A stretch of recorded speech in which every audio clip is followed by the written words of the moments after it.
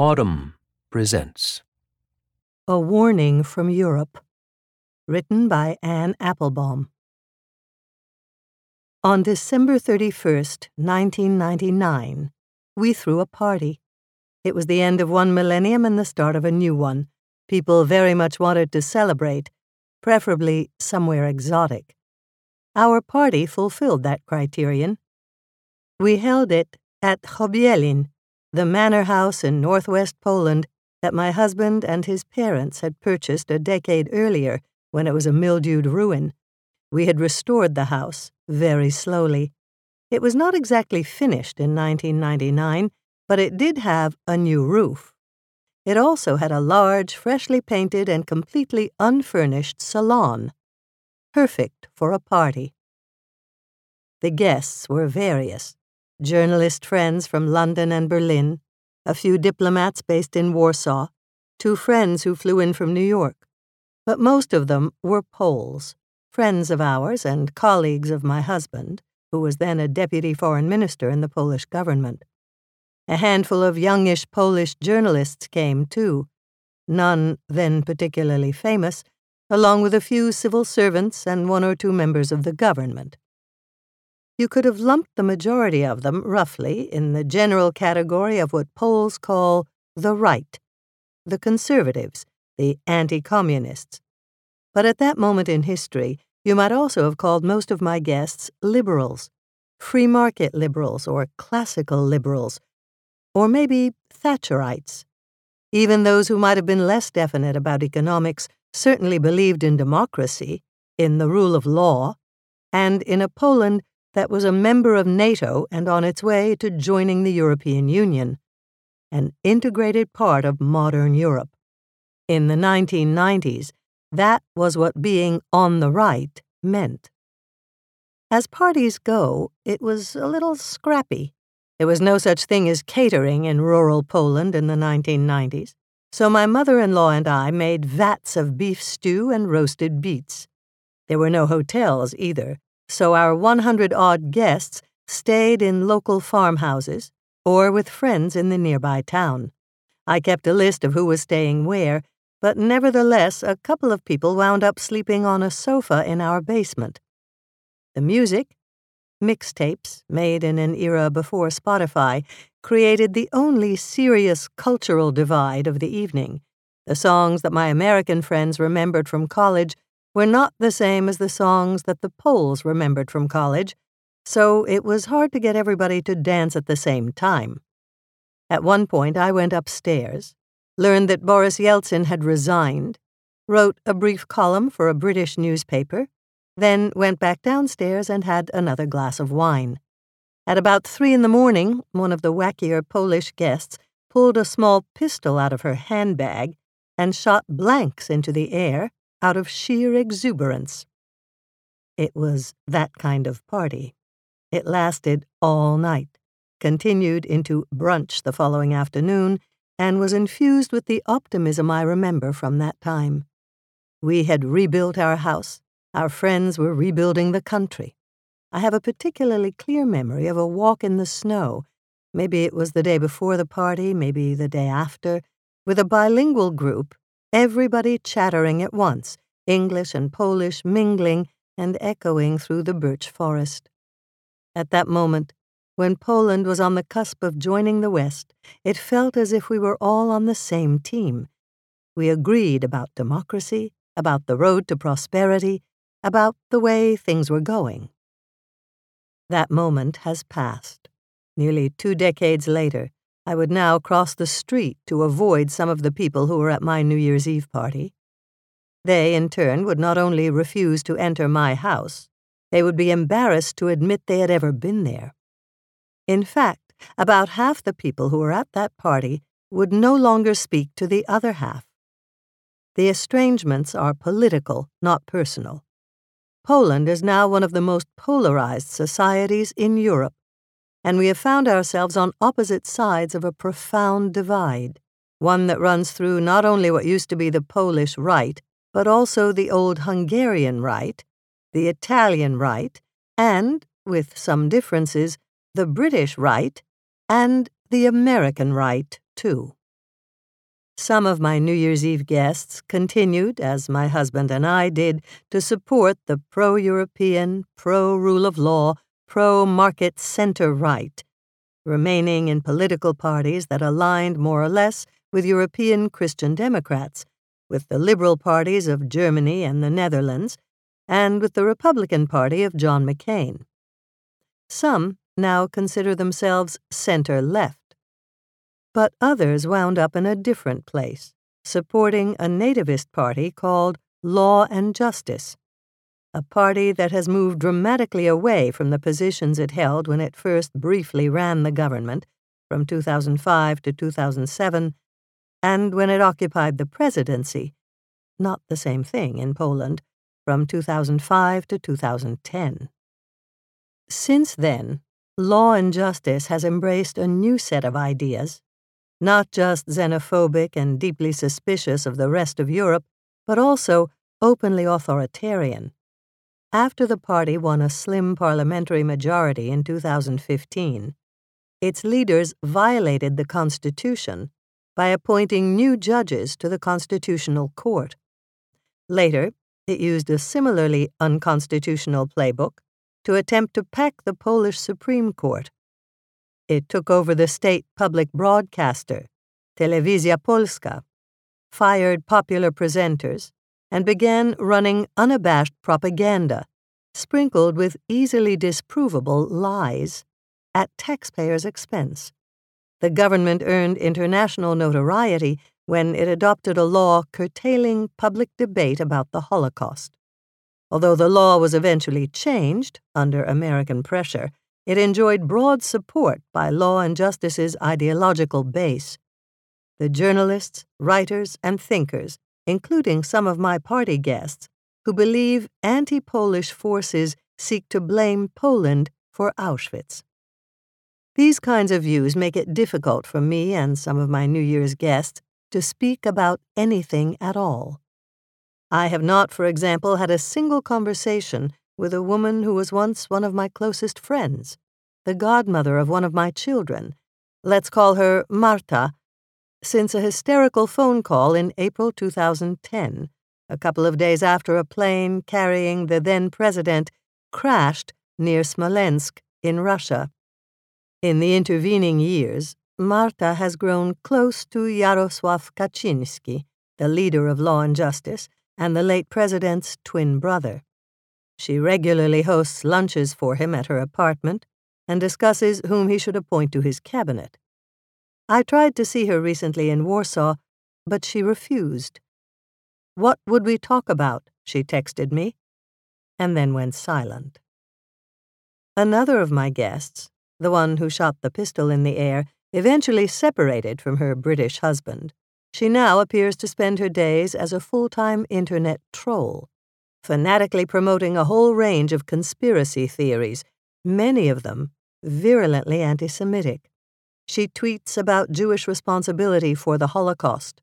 She once posted an image of an English medieval painting depicting a boy supposedly crucified by Jews with the commentary, "And they were surprised that they were expelled." She follows and amplifies the leading lights of the American alt-right, whose language she repeats. I happen to know that both of these women are estranged from their children because of their political views, but that too is typical. This line of division runs through families as well as groups of friends. We have a neighbor near Chabielin whose parents listen to a pro-government Catholic conspiratorial radio station called Radio Maria. They repeat its mantras, make its enemies their enemies. "I've lost my mother," my neighbor told me. "She lives in another world." To be clear about my interests and biases here, I should explain that some of this conspiratorial thinking is focused on me. My husband was the Polish defense minister for a year and a half, in a coalition government led by Law and Justice during its first brief experience of power. Later, he broke with that party and was for 7 years the foreign minister in another coalition government, this one led by the center-right party Civic Platform. In 2015, he didn't run for office. As a journalist and his American-born wife, I have always attracted some press interest, but after Law and Justice won that year, I was featured on the covers of two pro-regime magazines, Wsieci and Do Rzeczy. Former friends of ours work at both, as the clandestine Jewish coordinator of the international press and the secret director of its negative coverage of Poland. Similar stories have appeared on Telewizja Polska's evening news. Eventually, they stopped writing about me. Negative international press coverage of Poland has grown much too widespread for a single person, even a single Jewish person, to coordinate all by herself. Though naturally, the theme recurs on social media from time to time. In a famous journal he kept from 1935 to 1944, the Romanian writer Mihai Sebastian chronicled an even more extreme shift in his own country. Like me, Sebastian was Jewish. Like me, most of his friends were on the political right. In his journal, he described how, one by one, they were drawn to fascist ideology, like a flock of moths to an inescapable flame. He recounted the arrogance and confidence they acquired as they moved away from identifying themselves as Europeans, admirers of Proust, travelers to Paris, and instead began to call themselves blood and soil Romanians.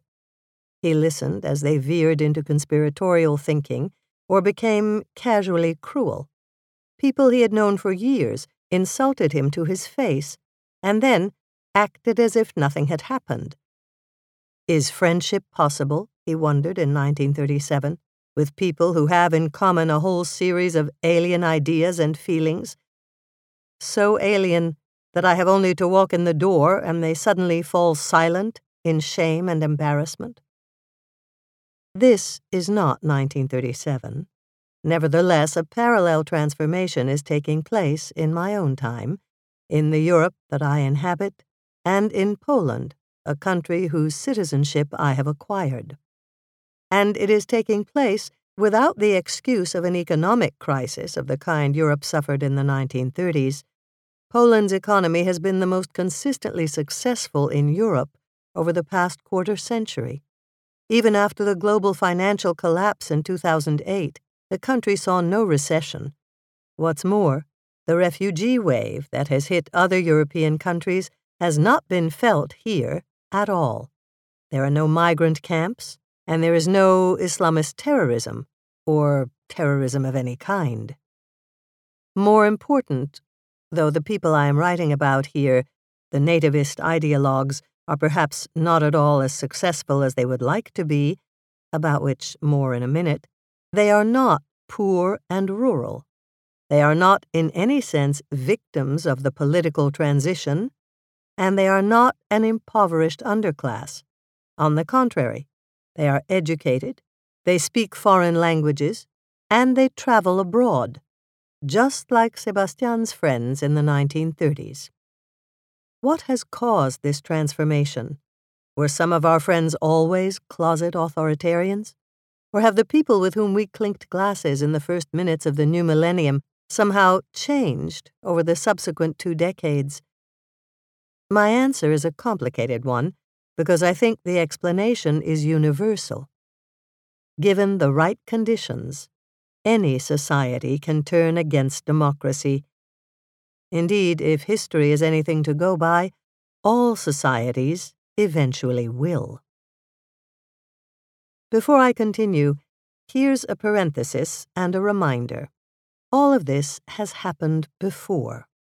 Profound political shifts, events that suddenly split families and friends, cut across social classes, and dramatically rearrange alliances, do not happen every day in Europe, but neither are they unknown. Not nearly enough attention has been paid in recent years to a late 19th century French controversy that prefigured many of the debates of the 20th century and has some clear echoes in the present. The Dreyfus Affair, was triggered in 1894 when a traitor was discovered in the French army.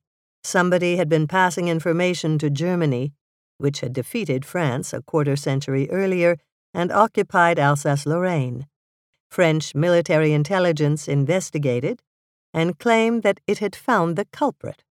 Captain Alfred Dreyfus was an Alsatian, spoke with a German accent, and was a Jew, and therefore, in the eyes of some, not a real Frenchman. As it would turn out, he was also innocent. But French army investigators created fake evidence and gave false testimony. As a result, Dreyfus was court-martialed, found guilty, and sent into solitary confinement on Devil's Island, off the coast of French Guiana. The ensuing controversy divided French society along now familiar lines. Those who maintained Dreyfus's guilt were the alt-right, or the Law and Justice Party, or the National Front of their time. They pushed a conspiracy theory.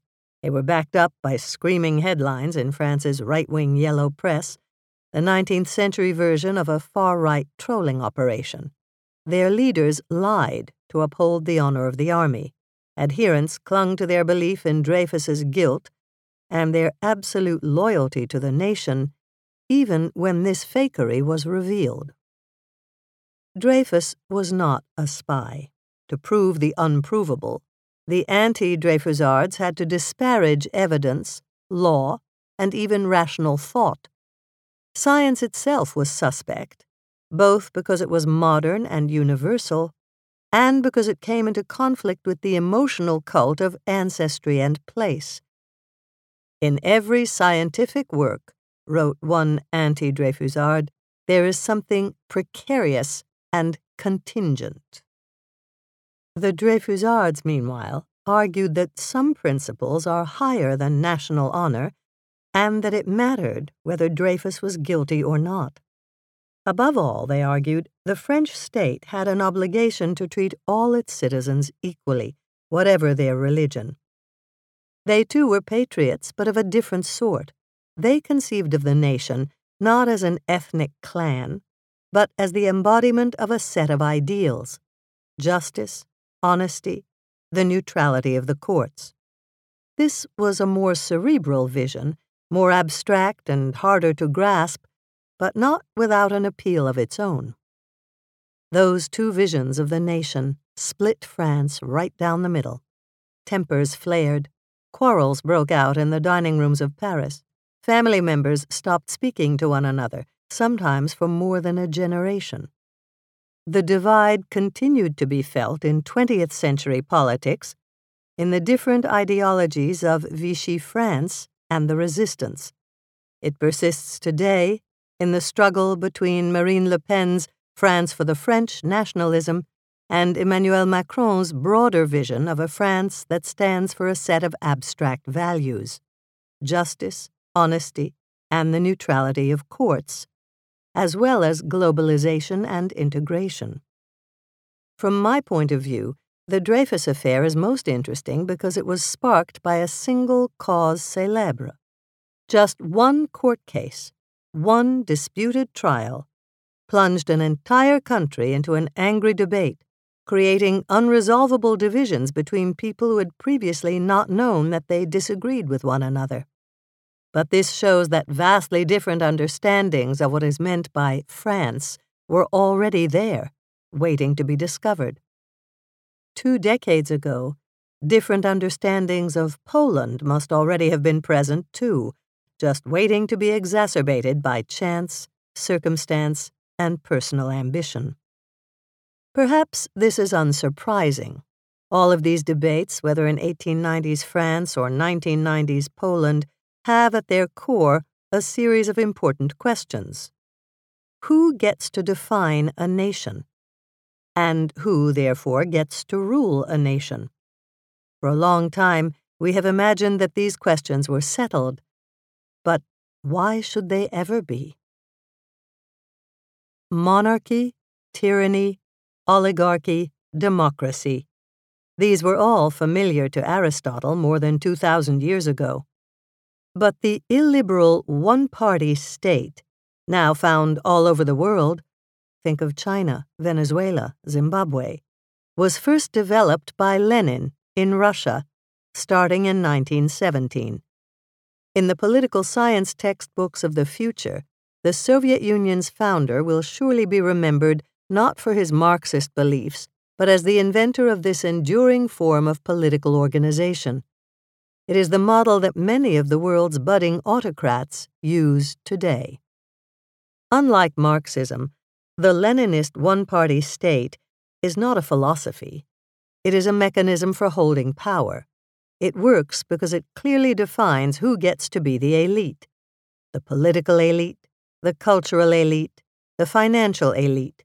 In monarchies such as pre-revolutionary France and Russia, the right to rule was granted to the aristocracy, which defined itself by rigid codes of breeding and etiquette. In modern Western democracies, the right to rule is granted, at least in theory, by different forms of competition: campaigning and voting, meritocratic tests that determine access to higher education and the civil service, free markets. Old-fashioned social hierarchies are usually part of the mix, but in modern Britain, America, Germany, France, and until recently Poland, we have assumed that competition is the most just and efficient way to distribute power. The best-run businesses should make the most money. The most appealing and competent politicians should rule. The contests between them should take place on an even playing field to ensure a fair outcome. Lenin's one-party state was based on different values. It overthrew the aristocratic order, but it did not put a competitive model in place.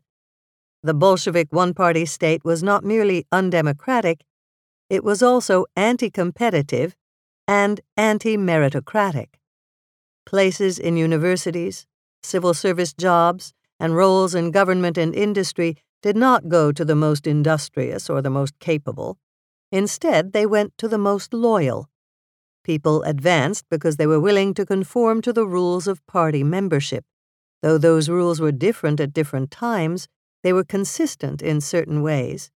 They usually excluded the former ruling elite and their children, as well as suspicious ethnic groups. They favored the children of the working class. Above all, they favored people who loudly professed belief in the creed, who attended party meetings, who participated in public displays of enthusiasm. Unlike an ordinary oligarchy, the one-party state allows for upward mobility. True believers can advance. As Hannah Arendt wrote back in the 1940s, the worst kind of one-party state invariably replaces all first-rate talents, regardless of their sympathies, with those crackpots and fools whose lack of intelligence and creativity is still the best guarantee of their loyalty. Lenin's one-party system also reflected his disdain for the idea of a neutral state, of apolitical civil servants, and an objective media. He wrote that freedom of the press is a deception. He mocked freedom of assembly as a hollow phrase. As for parliamentary democracy itself, that was no more than a machine for the suppression of the working class. In the Bolshevik imagination, the press could be free and public institutions could be fair only once they were controlled by the working class, via the party. This mockery of the competitive institutions of bourgeois democracy and capitalism has long had a right-wing version, too. Hitler's Germany is the example usually given, but there are many others. Apartheid South Africa was a de facto one-party state that corrupted its press and its judiciary to eliminate blacks from political life and promote the interests of Afrikaners, white South Africans descended mainly from Dutch settlers who were not succeeding in the capitalist economy created by the British Empire. In Europe, two such illiberal parties are now in power: Law and Justice in Poland and Viktor Orbán's Fidesz party in Hungary. Others in Austria and Italy are part of government coalitions or enjoy wide support. These parties tolerate the existence of political opponents, but they use every means possible, legal and illegal, to reduce their opponents' ability to function and to curtail competition in politics and economics. They dislike foreign investment and criticize privatization unless it is designed to benefit their supporters. They undermine meritocracy. Like Donald Trump, they mock the notions of neutrality and professionalism, whether in journalists or civil servants. They discourage businesses from advertising in opposition, by which they mean illegitimate, media. Notably, one of the Law and Justice government's first acts in early 2016 was to change the civil service law, making it easier to fire professionals and hire party hacks. The Polish Foreign Service also dropped its requirement that diplomats know 2 foreign languages, a bar that was too high for favored candidates to meet. The government fired heads of Polish state companies. Previously, the people in these roles had had at least some government or business experience. Now, these jobs are largely filled by Law and Justice Party members, as well as their friends and relatives. Typical is Janina Gos, an old friend of Kaczynski's, from whom the former prime minister once borrowed a large sum of money, apparently to pay for a medical treatment for his mother. Gos, an avid maker of jams and preserves, is now on the board of directors of Polska Grupa Energetyczna, the largest power company in Poland, an employer of 40,000 people. You can call this sort of thing by many names: nepotism, state capture, but if you so choose, you can also describe it in positive terms. It represents the end of the hateful notions of meritocracy and competition, principles that by definition never benefited the less successful. A rigged and uncompetitive system sounds bad if you want to live in a society run by the talented, but if that isn't your primary interest, then what's wrong with it? If you believe, as my old friends now believe, that Poland will be better off if it is ruled by people who deserve to rule, because they loudly proclaim a certain kind of patriotism, because they are loyal to the party leader, or because they are, echoing the words of Kaczynski himself, a better sort of Pole, then a one-party state is actually more fair than a competitive democracy. Why should different parties be allowed to compete on an even playing field if only one of them has the moral right to form the government? Why should businesses be allowed to compete in a free market if only some of them are loyal to the party and therefore deserving of wealth? This impulse is reinforced, in Poland as well as in Hungary and many other formerly communist countries, by the widespread feeling that the rules of competition are flawed because the reforms of the 1990s were unfair. Specifically, they allowed too many former communists to recycle their political power into economic power. But this argument, which felt so important a quarter-century ago, seems thin and superficial now. Since at least 2005, Poland has been led solely by presidents and prime ministers whose political biographies began in the anti-communist solidarity movement. And there is no powerful ex-communist business monopoly in Poland either, at least not at the national level, where plenty of people have made money without special political connections. Poignantly, the most prominent former communist in Polish politics right now is Stanisław Piotrowicz, a Law and Justice member of parliament, who is, perhaps unsurprisingly, a great enemy of judicial independence. Nevertheless, this argument about the continuing influence of communism retains an appeal for the right-wing political intellectuals of my generation. For some of them, it seems to explain their personal failures, or just their bad luck. Not everybody who was a dissident in the 1970s got to become the prime minister, or a best-selling writer, or a respected public intellectual after 1989. and for many this is a source of burning resentment. If you are someone who believes that you deserve to rule, then your motivation to attack the elite, pack the courts, and warp the press to achieve your ambitions is strong. Resentment, envy, and above all the belief that the system is unfair, these are important sentiments among the intellectuals of the Polish right. This is not to say that the illiberal state lacks a genuine appeal, but it is also good for some of its proponents personally, so much so that picking apart personal and political motives is extremely difficult. That's what I learned from the story of Jacek Kurski, the director of Polish state television and the chief ideologist of the Polish illiberal state. He started out in the same place at the same time as his brother, Jarosław Kurski, who edits the largest and most influential liberal Polish newspaper. They are two sides of the same coin. To understand the Kurski brothers, it's important to understand where they came from, the port city of Gdansk on the Baltic Sea, where shipyard cranes loom like giant storks over Hanseatic street facades. The Kurskis came of age there in the early 1980s, when Gdansk was both the hub of anti-communist activity in Poland and a shabby backwater, a place where intrigue and boredom were measured out in equal doses. At that particular moment, in that particular place, the Kurski brothers stood out.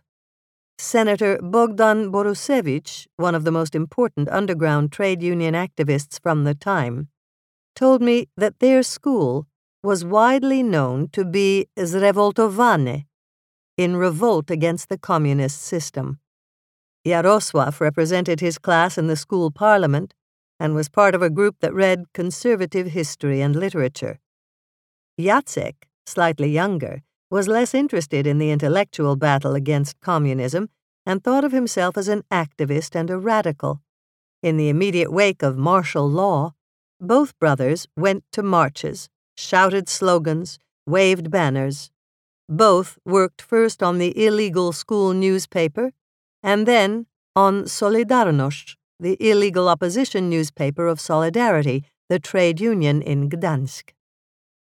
In October 1989, Jarosław went to work as the press secretary to Lech Wałęsa, the leader of Solidarity, who, after the election of Poland's first non-communist government, felt out of sorts and ignored. In the chaos created by revolutionary economic reforms and rapid political change, there was no obvious role for him. Eventually, in late 1990, Wałęsa ran for president and won, by galvanizing people who already resented the compromises that had accompanied the negotiated collapse of communism in Poland, the decision not to jail or punish former communists, for example. The experience made Jarosław realize that he didn't like politics, especially not the politics of resentment. I saw what doing politics was really about: awful intrigues, searching for dirt, smear campaigns. That was also his first encounter with Kaczynski, a master of that. In his political thinking, there is no such thing as an accident. If something happened, it was the machination of an outsider. Conspiracy is his favorite word. Unlike Jarosław, Jacek would not speak with me. A mutual friend gave me his private cell phone number. I texted, and then called a couple of times and left messages. I called again, and someone cackled when I stated my name, repeated it loudly, and said, of course, naturally the chairman of Polish television would return my call, but he never did. Eventually, Jarosław quit and joined Gazeta Wyborcza, the newspaper founded at the time of Poland's first partially free elections in 1989. In the new Poland, he could help build something, create a free press, he told me, and that was enough for him. Jacek went in precisely the opposite direction. You are an idiot, he told his brother when he learned he had quit working for Wałęsa.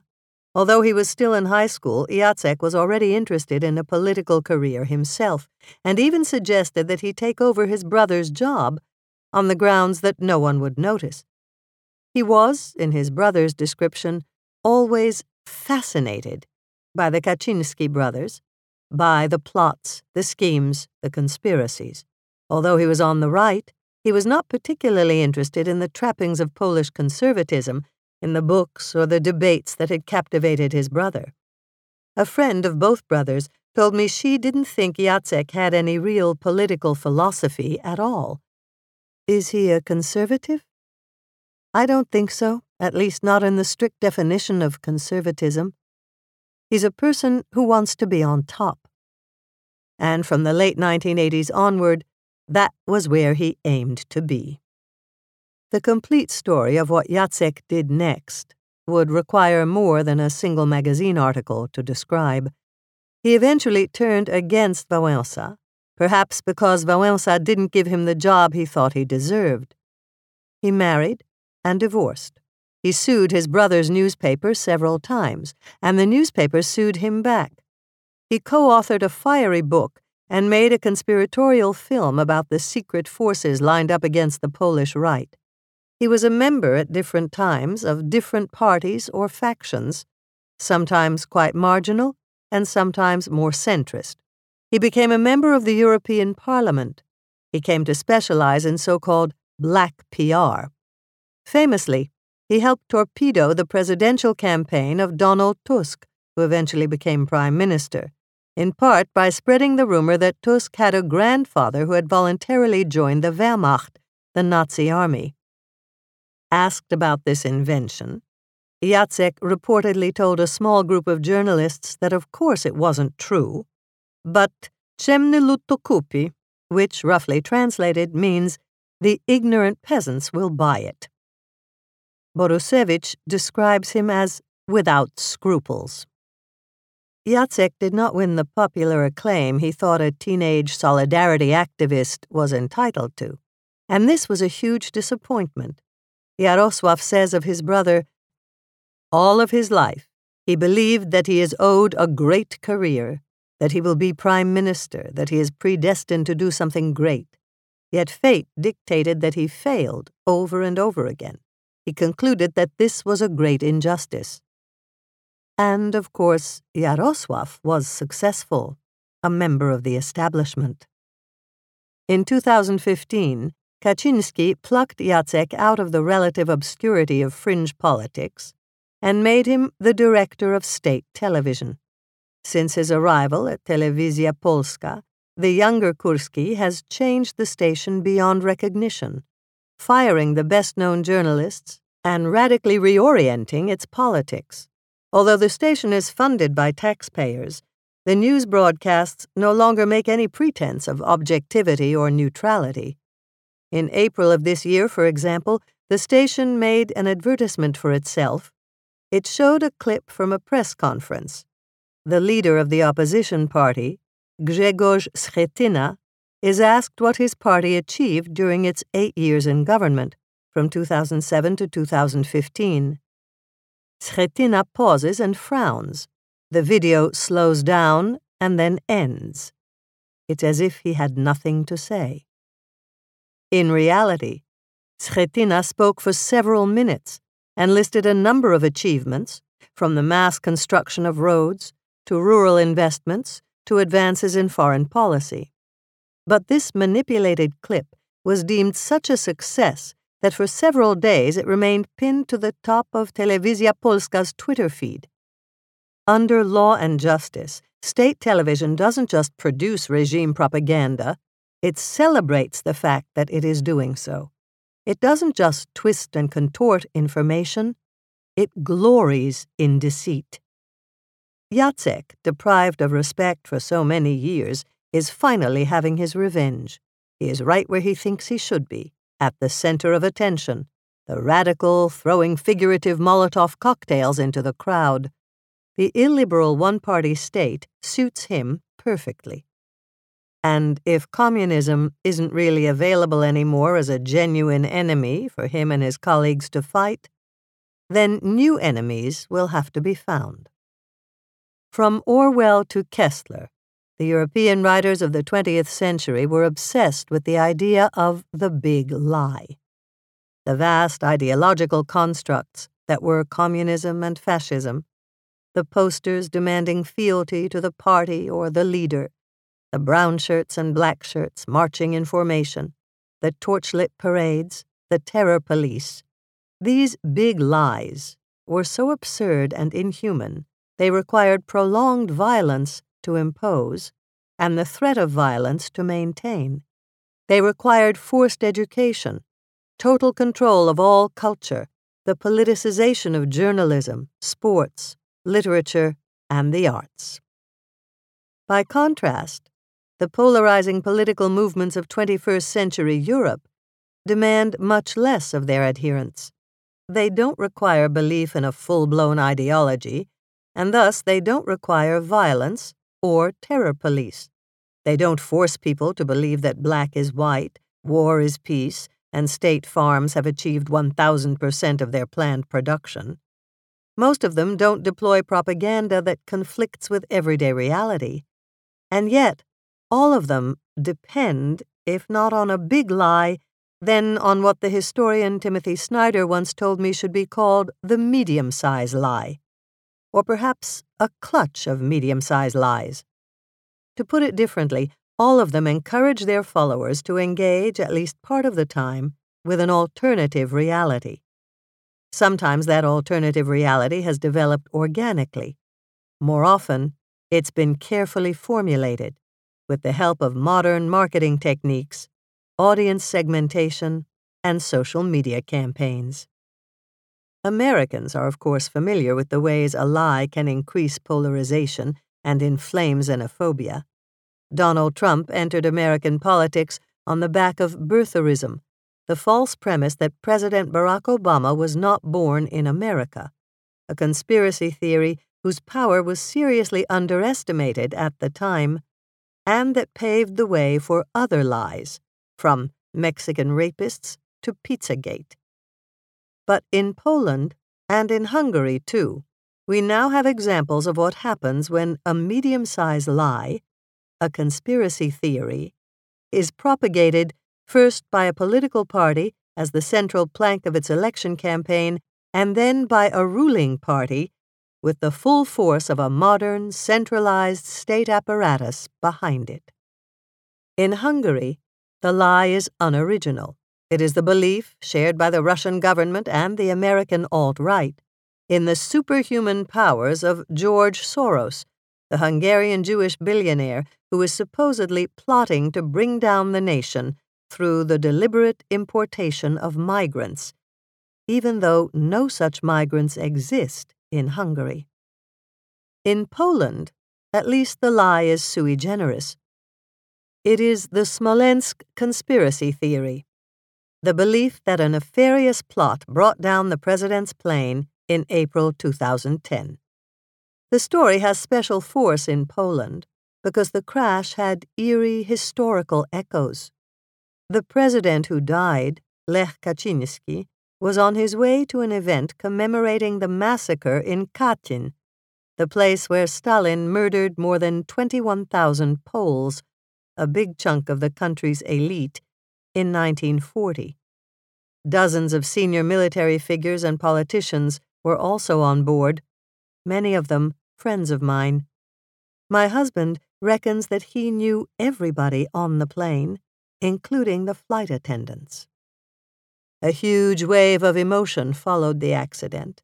A kind of hysteria, something like the madness that took hold in the United States after 9/11, engulfed the nation. Television announcers wore black mourning ties. Friends gathered at our Warsaw apartment to talk about history repeating itself in that dark, damp Russian forest. At first, the tragedy seemed to unify the country. After all, politicians from every major party had been on the plane, and huge funerals were held in many cities. Even Vladimir Putin, then the Russian Prime Minister, seemed moved. He went to Smolensk to meet Tusk, then the Polish Prime Minister, on the evening of the crash. The next day, one of Russia's most watched television channels broadcast Katyn, an emotional and very anti-Soviet Polish film directed by Andrzej Wajda, the country's greatest director. Nothing like it has ever been shown so widely in Russia, before or since. But the crash did not bring people together, nor did the investigation into its cause. Teams of Polish experts were on the ground that same day.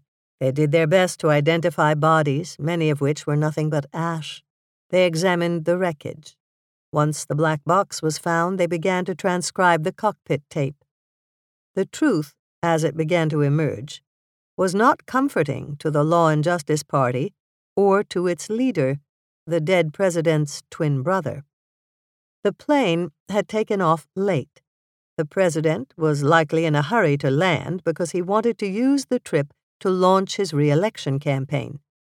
There was thick fog in Smolensk, which did not have a real airport, just a landing strip in the forest.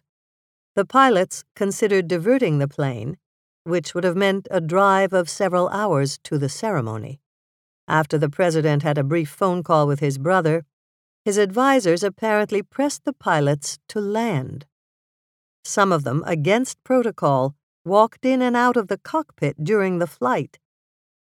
Also against protocol, the chief of the Air Force came and sat beside the pilots. Zmieścisz się śmiało. You'll make it, be bold, he said. Seconds later, the plane collided with the tops of some birch trees, rolled over, and hit the ground. Initially, Jarosław Kaczyński seems to have believed that the crash was an accident. "It's your fault, and the fault of the tabloids," he told my husband, then the foreign minister, who informed him of the crash. By that he meant that it was the government's fault because, intimidated by populist journalism, it had refused to buy new airplanes. But as the investigation unfolded, its findings were not to his liking. There was nothing wrong with the plane. Perhaps, like so many people who rely on conspiracy theories to make sense of random tragedies, Kaczyński simply couldn't accept that his beloved brother had died pointlessly. Perhaps he could not accept the even more difficult fact that the evidence suggested Lech and his team had pressured the pilots to land, thus causing the crash. Or perhaps, like Donald Trump, he saw how a conspiracy theory could help him attain power. Much as Trump used birtherism and the fabricated threat of immigrant crime to motivate his core supporters, Kaczyński has used the Smolensk tragedy to galvanize his followers and convince them not to trust the government or the media. Sometimes he has implied that the Russian government downed the plane. At other times he has blamed the former ruling party, now the largest opposition party, for his brother's death. "You destroyed him. You murdered him. You are scum," he once shouted in Parliament. None of his accusations can be proved, however. Perhaps to distance himself somewhat from the lies that needed to be told, he gave the job of promoting the conspiracy theory to one of his oldest and strangest comrades. Antoni Macierewicz is a member of Kaczyński's generation, a longtime anti-communist, the one with some weird friends and habits. His odd stare and his obsessions. He has said that he finds the Protocols of the Elders of Zion to be a plausible document, even led the Law and Justice Party to make an election promise in 2015. Macierewicz would definitely not be the defense minister. But as soon as the party won, Kaczyński broke that promise and appointed Macierewicz. Immediately, Macierewicz began to institutionalize the Smolensk lie. He created a new investigation commission composed of cranks, among them an ethnomusicologist, a retired pilot, a psychologist, a Russian economist, and other people with no knowledge of air crashes. The previous official report was removed from a government website.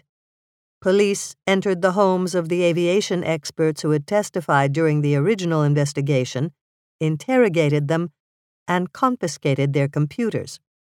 When Macierewicz went to Washington, D.C. to meet his American counterparts at the Pentagon, the first thing he did was ask whether U.S. intelligence had any secret information on Smolensk. I'm told that the reaction was widespread concern about the minister's mental state. When, some weeks after the election, European institutions and human rights groups began responding to the actions of the Law and Justice government, they focused on the undermining of the courts and public media. They didn't focus on the institutionalization of the Smolensk conspiracy theory, which was, frankly, just too weird for outsiders to understand. And yet, the decision to put a fantasy at the heart of government policy really was the source of the authoritarian actions that followed. Although the Macierewicz Commission has never produced a credible alternate explanation for the crash, the Smolensk lie laid the moral groundwork for other lies. Those who could accept this elaborate theory, with no evidence whatsoever, could accept anything. They could accept, for example, the broken promise not to put Macierewicz in the government.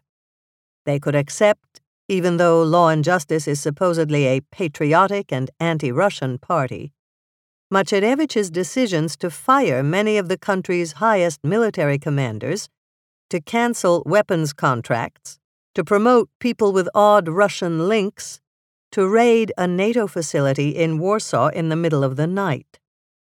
The lie also gave the foot soldiers of the far right an ideological basis for tolerating other offenses.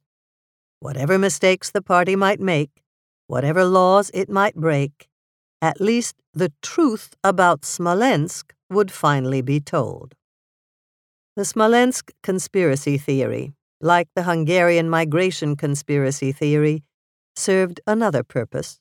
For a younger generation that no longer remembered communism, and a society where former communists had largely disappeared from politics, it offered a new reason to distrust the politicians, business people, and intellectuals who had emerged from the struggles of the 1990s and now led the country. More to the point, it offered a means of defining a new and better elite. There was no need for competition, or for exams, or for a resume bristling with achievements. Anyone who professes belief in the Smolensk lie is, by definition, a true patriot, and, incidentally, might well qualify for a government job. The emotional appeal of a conspiracy theory is in its simplicity. It explains away complex phenomena, accounts for chance and accidents, offers the believer the satisfying sense of having special, privileged access to the truth. But, once again, separating the appeal of conspiracy from the ways it affects the careers of those who promote it is very difficult.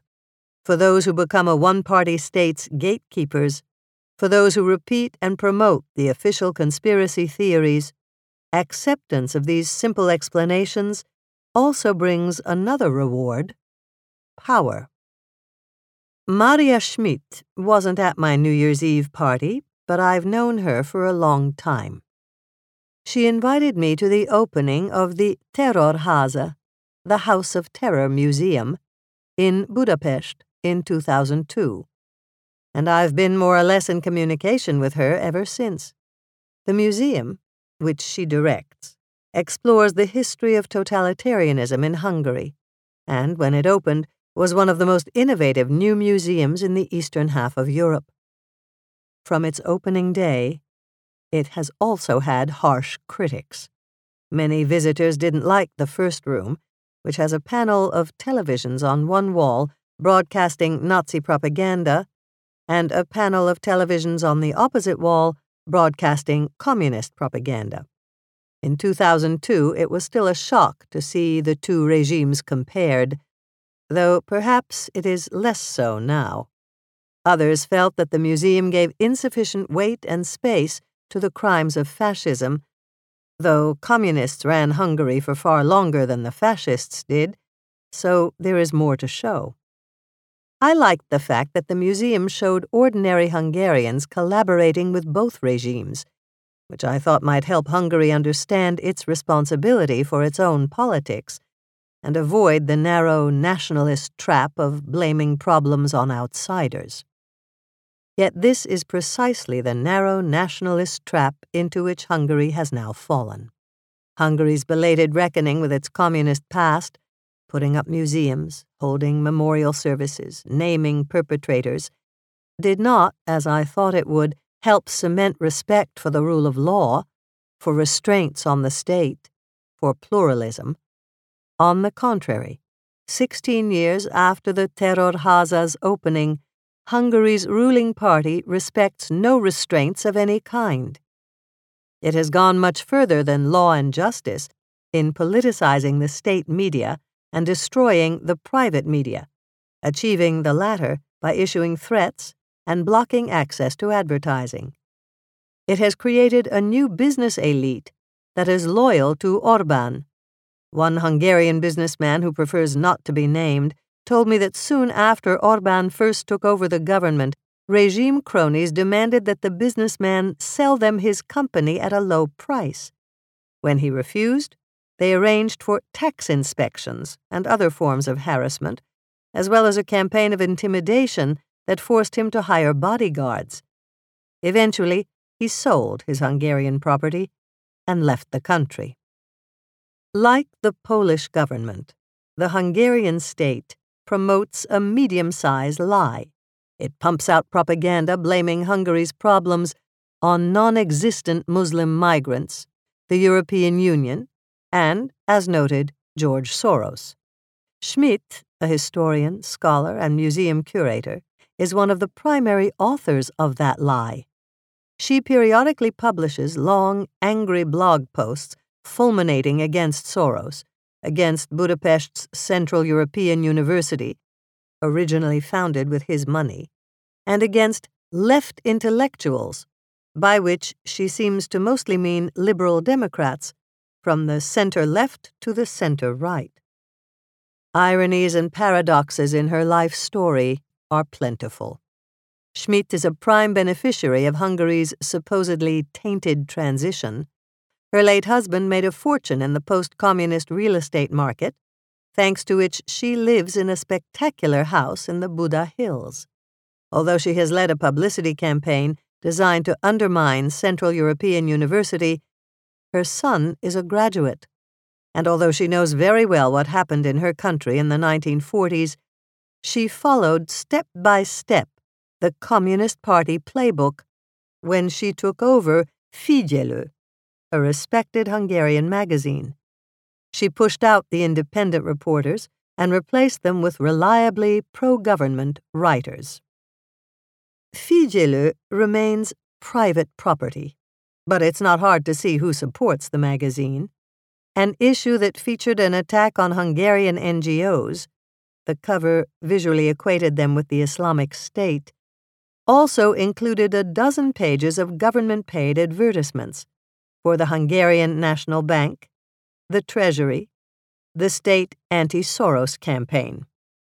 This is a modern reinvention of the pro-government, one-party state press, complete with the same sneering, cynical tone that the communist publications once used. Schmidt agreed to speak with me, after calling me arrogant and ignorant, only if I would listen to her objections to an article I'd just written for the Washington Post. With this invitation, I flew to Budapest. Unsurprisingly, what I'd hoped for, an interesting conversation, proved impossible. Schmidt speaks excellent English, but she told me that she wanted to use a translator. She produced a rather terrified young man who, judging by the transcripts, left out chunks of what she said. And though she has known me for nearly 2 decades, she plunked a tape recorder on the table in what I took to be a sign of distrust. She then proceeded to repeat the same arguments that had appeared in her blog posts. As her main bit of evidence that George Soros owns the Democratic Party in the United States, she cited an episode of Saturday Night Live. As proof that the U.S. is a hardcore ideologically based colonizing power, she cited a speech Barack Obama gave in which he mentioned that a Hungarian foundation had proposed building a statue to honor Bálint Holman, the man who wrote Hungary's anti-Jewish laws in the 30s and 40s. She repeated her claim that immigration poses a dire threat to Hungary, and became annoyed when I asked several times where all the immigrants were. "They're in Germany," she finally snapped, asserting that the Germans will eventually force Hungary to take these people back. Schmidt embodies what the Bulgarian writer Ivan Krastev recently described as the desire of many Eastern and Central Europeans to shake off the colonial dependency implicit in the very project of Westernization, to rid themselves of the humiliation of having been imitators, followers of the West rather than founders. Schmidt told me that the Western media, presumably myself included, talk down from above to those below like it used to be with colonies. Western talk of Hungarian anti-Semitism, corruption, and authoritarianism is colonialism. Yet despite being dedicated to the uniqueness of Hungary and the promotion of Hungarianness, she has borrowed much of her ideology wholesale from Breitbart News, right down to the caricatured description of American universities and the sneering jokes about transsexual bathrooms. She has even invited Steve Bannon and Milo Yiannopoulos to Budapest. Listening to her, I became convinced that there was never a moment when Schmidt's views changed. She never turned against liberal democracy because she never believed in it. Or at least, she never thought it was all that important. For her, the antidote to communism is not democracy, but an anti-Dreyfusard vision of national sovereignty. And if national sovereignty takes the form of a state whose elite is defined not according to its talent, but according to its patriotism, meaning, in practice, its willingness to toe Orbán's line, then she's fine with that. Her cynicism is profound. Soros's support for Syrian refugees cannot be philanthropy. It must come from a deep desire to destroy Hungary. Angela Merkel's refugee policy could not derive from a desire to help people either. "I think it is just bullshit," Schmidt said. "I would say she wanted to prove that Germans this time are the good people, and they can lecture everybody on humanism and morality. It doesn't matter for the Germans what they can lecture the rest of the world on. They just have to lecture someone." It's clear that the medium-sized lie is working for Orbán, just as it has for Donald Trump, if only because it focuses the world's attention on his rhetoric rather than his actions. Schmidt and I spent most of our unpleasant 2-hour conversation arguing about nonsensical questions. Does George Soros own the Democratic Party? Are non-existent immigrants who don't want to live in Hungary anyway a threat to the nation? We spent no time at all discussing Russia's influence in Hungary, which is now very strong. We did not talk about corruption or the myriad ways, documented by the Financial Times and others, that Orbán's friends have benefited from European subsidies and legislative sleight of hand. A ruling party that has politicized its courts and suppressed the media is a party that finds it much easier to steal. Nor in the end did I learn much about Schmidt herself. Others in Budapest believe she is motivated by her own drive for wealth and power. Zsuzsana Szelenyi, a member of parliament who used to belong to Fidesz, Orbán's party, but is now an independent, was one of several people who told me that nobody can be rich in Hungary without having some relation to the prime minister. Thanks to Orbán, Schmidt oversees the museum and a couple of historical institutes, giving her a unique ability to shape how Hungarians remember their history, which she relishes. Maybe she really believes that Hungary is facing a dire existential threat in the form of George Soros and some invisible Syrians. Or Maybe she's just as cynical about her own side as she is about her opponent's, and it's all an elaborate game. What happened after I interviewed her provides a clue. Without my permission, Schmidt published on her blog a heavily edited transcript, which was confusingly presented as her interview of me. The transcript also appeared on the Hungarian government's official website in English. Try to imagine the White House publishing the transcript of a conversation between, say, the head of the Smithsonian Institution and a foreign critic of Trump, and you'll understand how strange this is. But of course, the interview was not conducted for my benefit. It was a performance designed to prove to other Hungarians that Schmidt is loyal to the regime and willing to defend it. Which she is. Not long ago, at a fish restaurant in an ugly square on a beautiful night in Athens, I described my 1999 New Year's Eve party to a Greek political scientist. Quietly, he laughed at me. Or rather, he laughed with me. He didn't mean to be rude. But this thing I was calling polarization was nothing new. The post-1989 liberal moment, this was the exception, Stathis Kalivas told me. Polarization is normal. More to the point, I would add, skepticism about liberal democracy is also normal. And the appeal of authoritarianism is eternal. Kalivas is, among other things, the author of several well-known books about civil wars, including Greece's civil war in the 1940s, one of many moments in European history when radically divergent political groups took up arms and started to kill one another. But civil war and civil peace are relative terms in Greece at the best of times. We were speaking just as some Greek intellectuals were having a centrist moment. It was suddenly fashionable to be liberal, lots of people in Athens told me, by which they meant neither communist nor authoritarian, neither far left, like the Syriza ruling party, nor far right, like its nationalist coalition partner, the independent Greeks. Cutting-edge young people were calling themselves neoliberal, adopting a term that had been anathema only a few years earlier. But even the most optimistic centrists were not convinced that this change would last. "We survived the left-wing populists," several people told me gloomily, "and now we are bracing for the right-wing populists." A nasty argument had long been brewing about the name and status of Macedonia, the ex-Yugoslav republic neighboring Greece.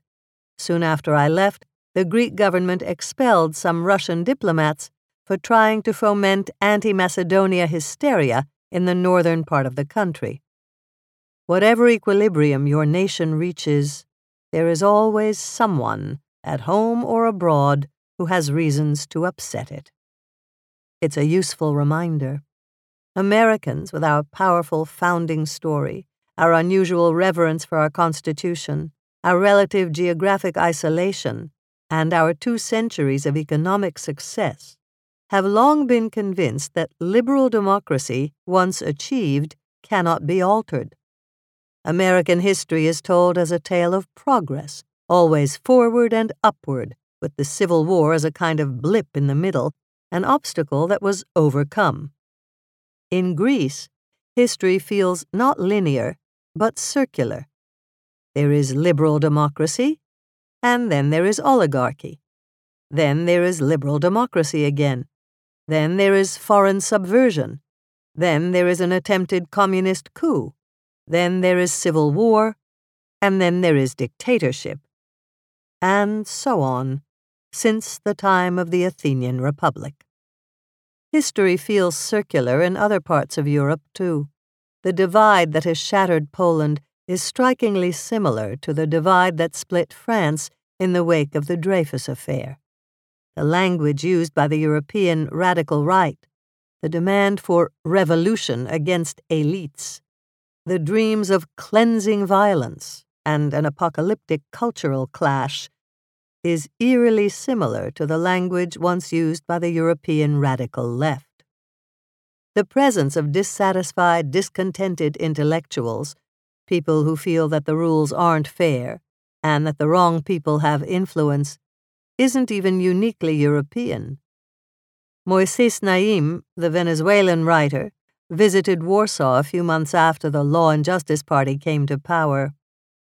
He asked me to describe the new Polish leaders. What were they like as people? I gave him some adjectives: angry, vengeful, resentful. They sound just like Chavistas, he told me. In truth, the argument about who gets to rule is never over, particularly in an era when people have rejected aristocracy and no longer believe that leadership is inherited at birth or that the ruling class is endorsed by God. Some of us, in Europe and North America, have settled on the idea that various forms of democratic and economic competition are the fairest alternative to inherited or ordained power. But we should not have been surprised, I should not have been surprised, when the principles of meritocracy and competition were challenged. Democracy and free markets can produce unsatisfying outcomes, after all, especially when badly regulated, or when nobody trusts the regulators, or when people are entering the contest from very different starting points. Sooner or later, the losers of the competition were always going to challenge the value of the competition itself. More to the point, the principles of competition, even when they encourage talent and create upward mobility, don't necessarily answer deeper questions about national identity or satisfy the human desire to belong to a moral community. The authoritarian state, or even the semi-authoritarian state, the one-party state, the illiberal state, offers that promise, that the nation will be ruled by the best people, the deserving people, the members of the party, the believers in the medium-size lie. It may be that democracy has to be bent, or business corrupted, or court systems wrecked in order to achieve that state. But if you believe that you are one of those deserving people, you will do it. If you enjoyed this production, find the best long-form articles read aloud in the Autumn app, available now for iPhone.